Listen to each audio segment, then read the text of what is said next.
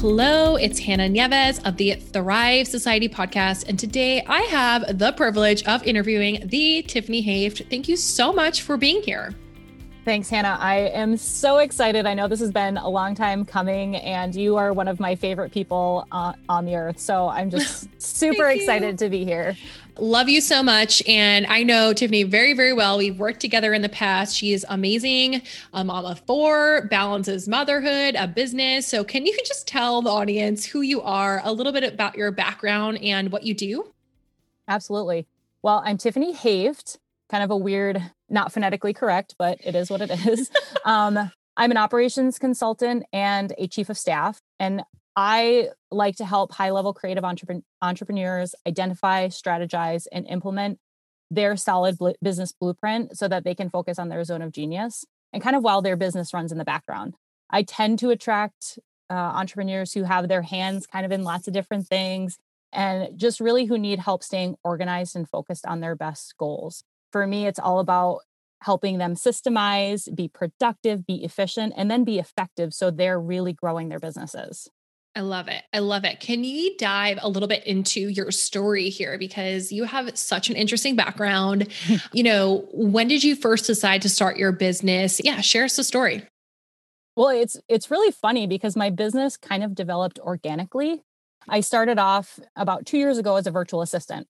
And I realized real quick that I had skills beyond just the doing, the day-to-day, answering emails. And so I started to offer more strategy and bigger picture doing. And it's been really great. I still, for most of my clients, have many assistant duties, I would call them, but I like to call myself a chief of staff. And I think most people, when you say chief of staff, they're like, what are you, in the military or politics?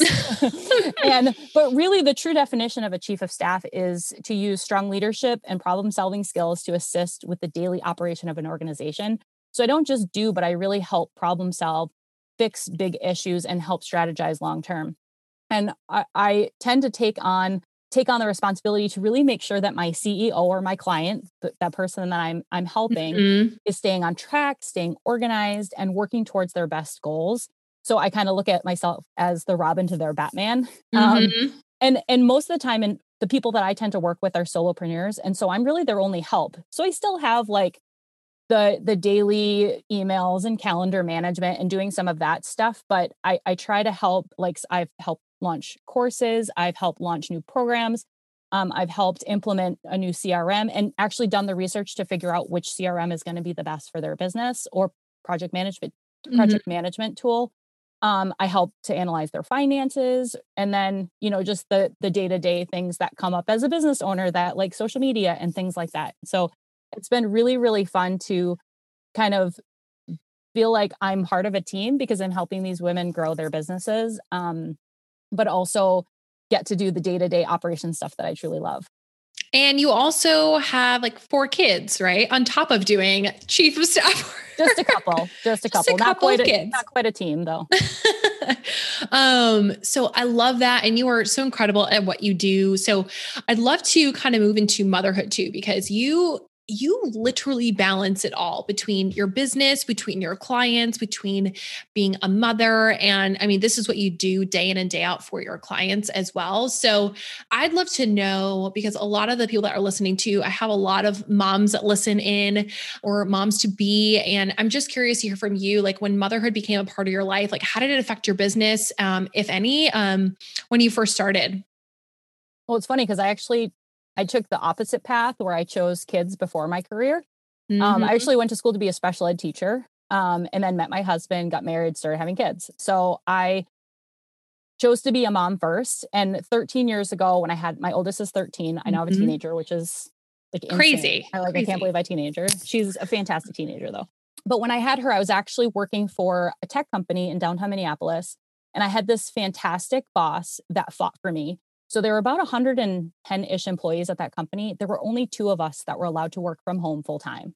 So I've actually been a work at home mom for 13 years. And that was like such a blessing because I was still able to do the job at that time that I liked. I mean, it was a corporate job and I was a purchasing agent. So it was fine. But I knew that wasn't like the end goal. That wasn't where I wanted to be. ended up staying there until I got pregnant with my third. And then at that point, I had started a little direct sales business on the side. And what was happening is my direct sales side hustle, I was making more money than I was this full-time, like really intense, stressful corporate at-home Mm-hmm. job. So I decided to ditch the day job and just focus on direct sales and ended up doing that for 5 years, which looking back was a really great time because from a personal development standpoint, from a sales and marketing standpoint, like it really taught me a lot. I learned a lot. I grew a lot during that time. Was able to lead a team of 250 women. I earned free vacations, like did all the top things that, you Mm-hmm. hear that you can do in direct sales. But then the rug got pulled out from underneath us. Our company got bought out. The culture changed, the products changed. And I just was at a point where I was like, this isn't for me anymore. And that was about 2 years ago. And that's when I decided, look, I'm going to bet on myself instead of selling somebody else's product. I want to do something that I really feel passionate about. And so then I transitioned.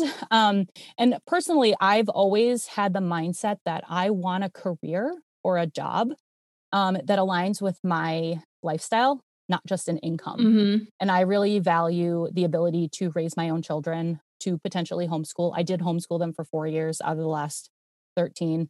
And I'm now homeschooling them again, not by choice. But the coaches that always focus on like, I want to make X amount of dollars, that's never been me. It's always, what do I Mm-hmm. want my life to look like? I want to be able to travel. I want to be able to leave when I want to leave and go and work wherever I want to.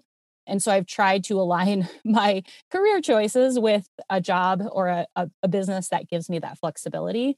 Love that. And at the end of the day, I wanted to be able to focus on my kids first and raise them without daycare or somebody else raising them. So Yeah.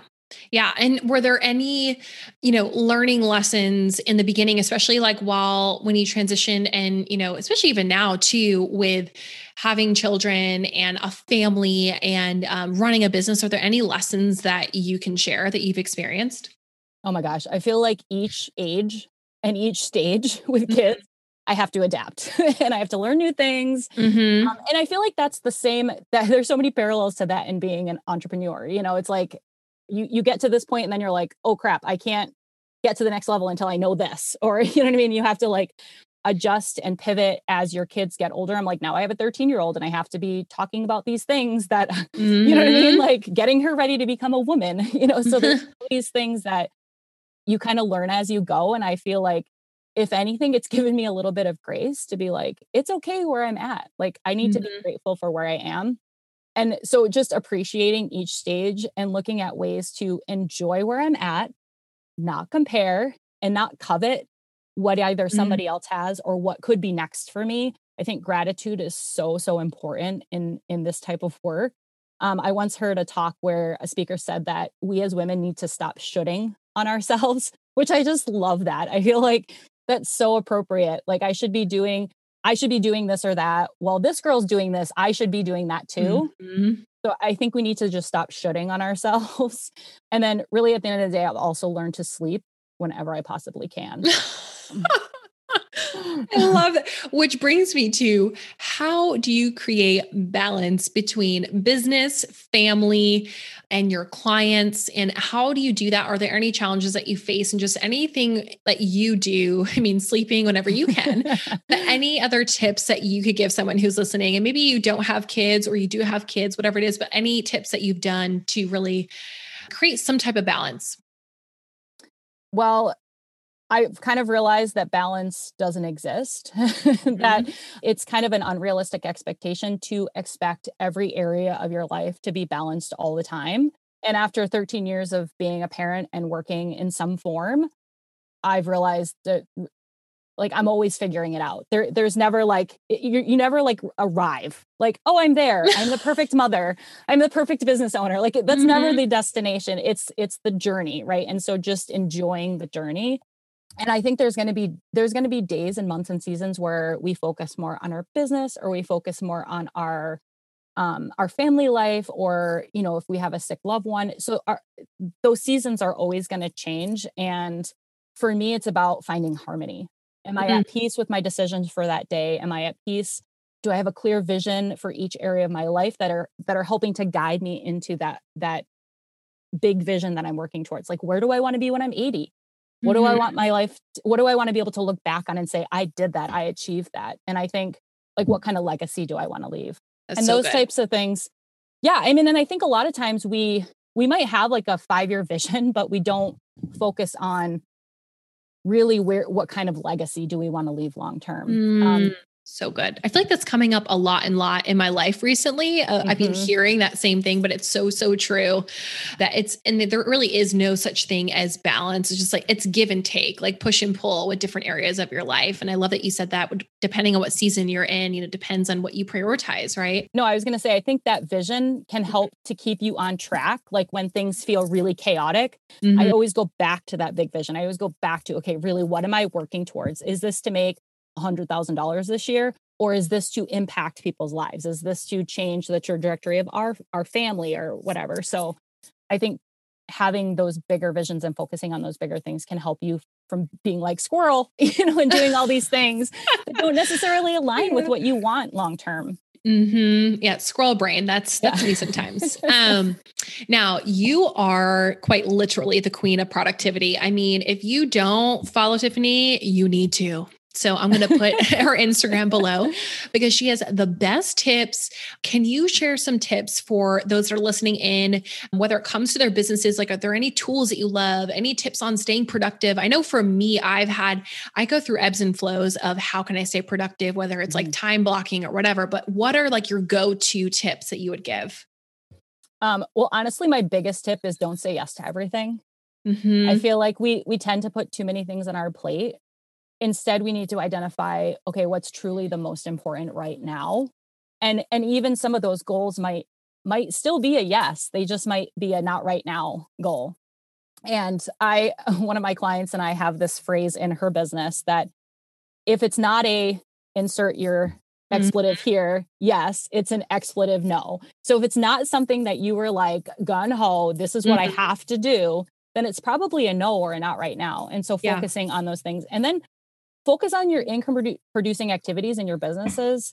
I feel like so many times we get caught up in, social media and all of these things that might not necessarily be a true income producing activity. I know for me, once I realized 100% of my clients were coming from referrals, and I was stressing myself out over social media when I'm like, I've never gotten a random client just message me on social media. So why am I stressing myself out? So when I took that stress off and I ended up delegating that and not worrying about it as much, it like totally freed up my brain, my mind, my soul to not worry about it, because I'm like, why am I stressing about something that really isn't for me an income producing activity? Networking events are income producing activities for me because that's how I meet generally my clients, or reaching out to my former clients and asking for referrals. So I think when we can focus on the things that really are moving our business forward instead of getting swirled into all the things that other people are doing that we tell ourselves we should be doing. So again, to stop shitting on ourselves. And I can tell you, you have to let some stuff go. Honestly, I mean, when Hannah and I hopped on here, I'm recording in my closet because there's 3 locked doors hiding me from the children. And there's an entire week's worth of laundry behind me that Hannah cannot see. And so like laundry is one of those things that some weeks I have to let it go a little bit and be okay and give myself grace. And I feel like too, I compare myself. I mean, I think it's just par for the course, not just in business, but in motherhood, in like household duties, like how does my house look, all those things. And I feel like a lot of Insta mommies out there which love them. I learn a lot of things from the Insta mommies, but I feel like they put on this perfection, or they show this perfect world, and they don't share that they have help, like a nanny or a cook or a house cleaner or a babysitter or whatever. And I'm one of those people where like I see through that and I'm like, I know you have help, like be honest about it. And I'm the first one to say my mom lives with us. She works during the day, but she's here at night and on the weekends. And I have a mother-in-law who's retired, and she'll come up and help. And I feel like we as moms have to stop trying to be wonder moms and doing all the things and being everything to everyone, and have to start asking for help more. Just being realistic, like I cannot do all of this without losing my mind. So I need somebody to help. We have our kids do chores. We think teaching the kids a good work ethic as when they're young is important. So they earn We're also teaching them money. So they have their chore money that they earn by doing their chores. And then we teach them how to save, spend, and give. They have little bank accounts, all the things.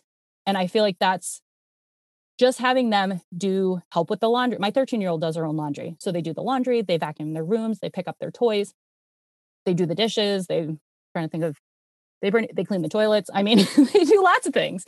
Mm-hmm. And so it's like having a little army of workers. And a lot of times I'll get in this mode where I just start cleaning and cleaning and cleaning. And my husband will be like, Tiff, why don't you have the kids do that? I'm like, mm-hmm. I don't know. Why wouldn't I have the kids do this? Like, okay, yeah, I'm going to have the kids do that. So delegating, even in your personal life. Yes, your personal life and your business too. I feel like so many times we try to do all of these things in our business that aren't in our zone of genius. So why are we trying to do all of them and like ripping our hair out? There are certain things like I will not touch. My website is one of them. I have someone working on my website. I'm like, this is not in my wheelhouse. I don't want to do it. I need someone else. I overthink it all.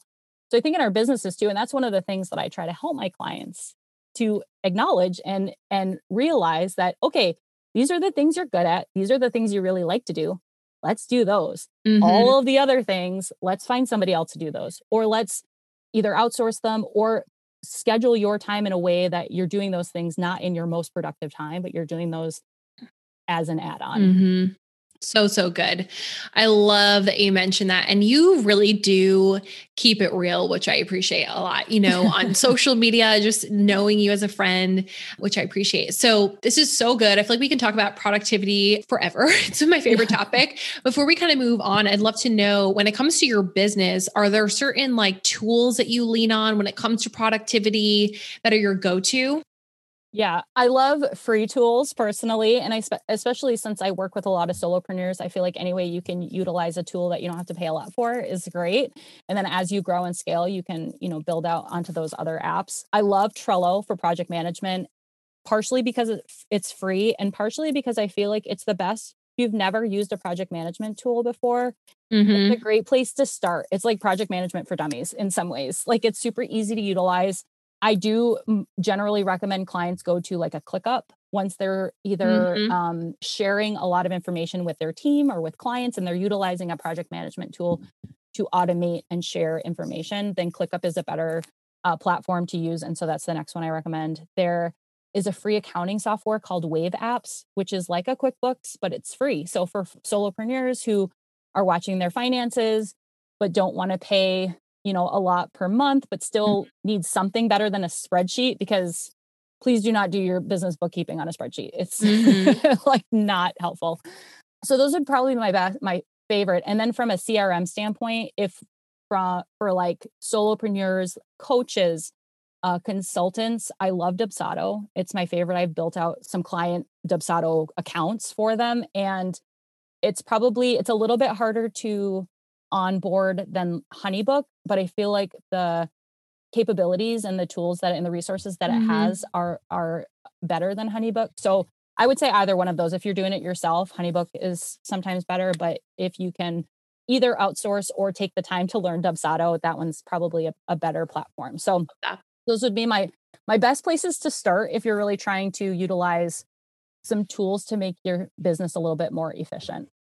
Love it. Thank you so much. I know I use ClickUp actually for myself. I moved over from Asana and I love ClickUp. It has been a game changer for me, especially from like the agency side. And you mentioned like Dubsado, HoneyBook, things like that. Like those are great tools. Okay. So I'd love to shift to my favorite part of every single episode of the Thrive Society podcast, where we keep it real and we pull the curtain back because, again, you mentioned before, like social media has a great way of kind of showcasing this perfection in our businesses and in our lives too. So is there anything that you have gone through, whether it's a struggle or a challenge, that really has helped to shape the trajectory of what you're doing now? Daily. Well, you know me, I keep it real. So I actually got hired by a client and then within 24 hours got fired by the same client over a mistake. And I think I am a perfectionist and I try so hard not to make mistakes. Like my husband will tell you, every mistake I make, whether it's in business, life, parenting, I take personally, like I personally made this mistake and it was like this huge thing, right? But I am a human and I make mistakes, and that mistake hurt a lot.